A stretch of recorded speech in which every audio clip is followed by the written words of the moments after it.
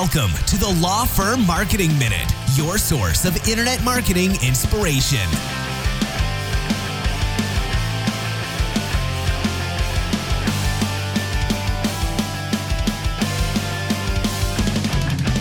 Hey guys, welcome back to the Law Firm Marketing Minute. My name is Daniel Decker, and thanks for being with me today. All right, so today we're going to talk about tracking your marketing return on investment, your ROI.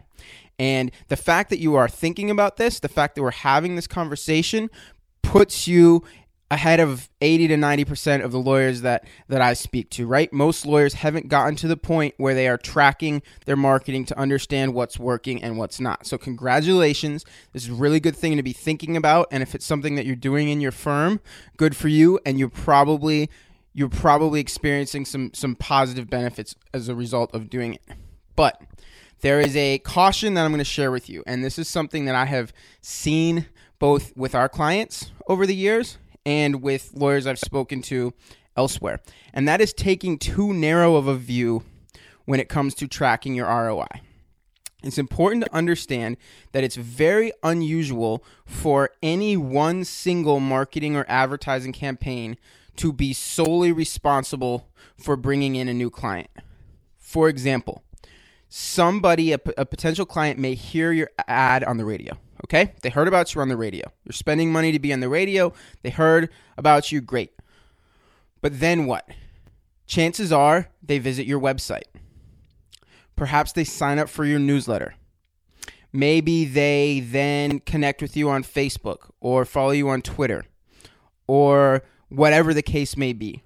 And it takes a couple weeks before they call you up and actually make the hire.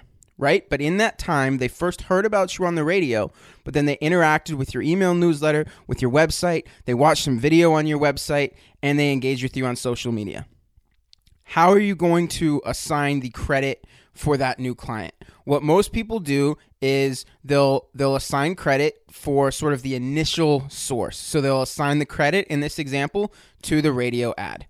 I understand where you're coming from on that, but I hope you see the danger there because the radio ad in and of itself was not solely responsible for that new client that you just picked up. If your website hadn't been adequate, you might have lost them right then and there. Even if your website was great, but it didn't have video, you might have lost them there.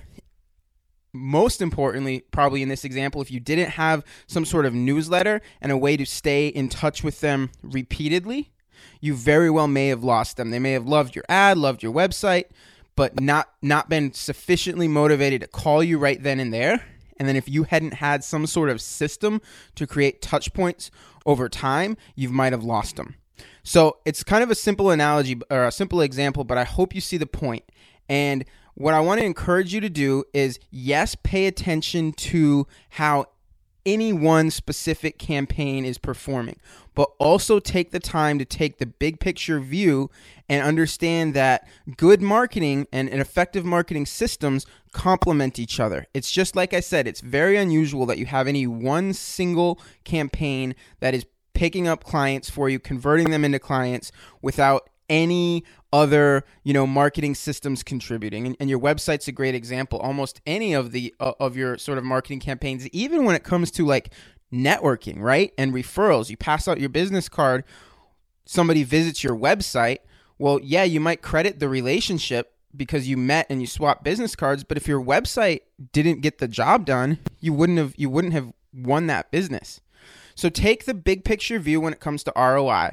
And my encouragement here is I still want you to track individual campaigns, but I think the way you need to do it is understand the purpose of each campaign, right? So if you run an ad on the radio, and hopefully if you do that, you use a dedicated tracking number so that if somebody, calls in response, you know for a fact that they called because they heard the radio ad, or you use a specific URL, a specific website address that is only given out to that ad.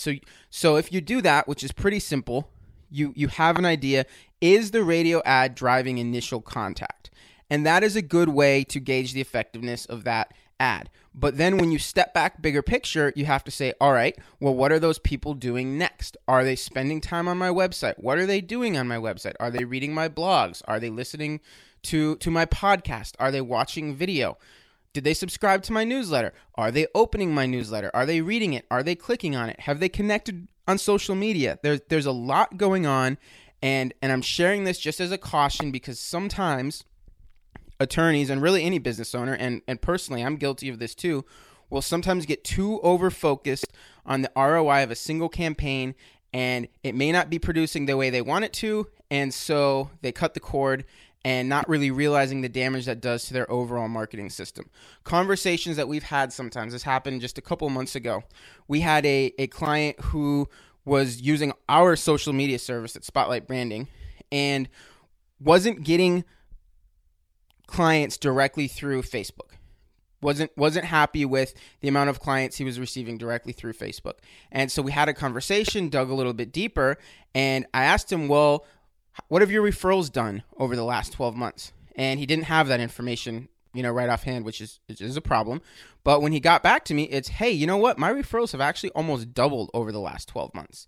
And what I explained is that your social media presence and the way we're using it to create top-of-mind awareness and create repeated touch points over and over and over again is a big contributing factor to referrals. And no, you can't necessarily cite any specific one of them as somebody who saw your Facebook post or saw your LinkedIn post.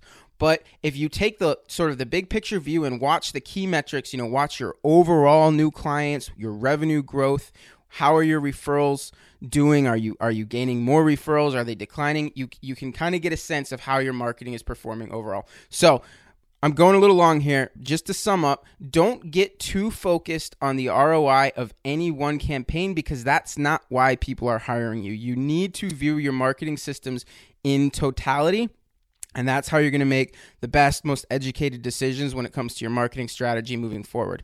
That's it for today. Thanks for joining me. See you next time on the Law Firm Marketing Minute.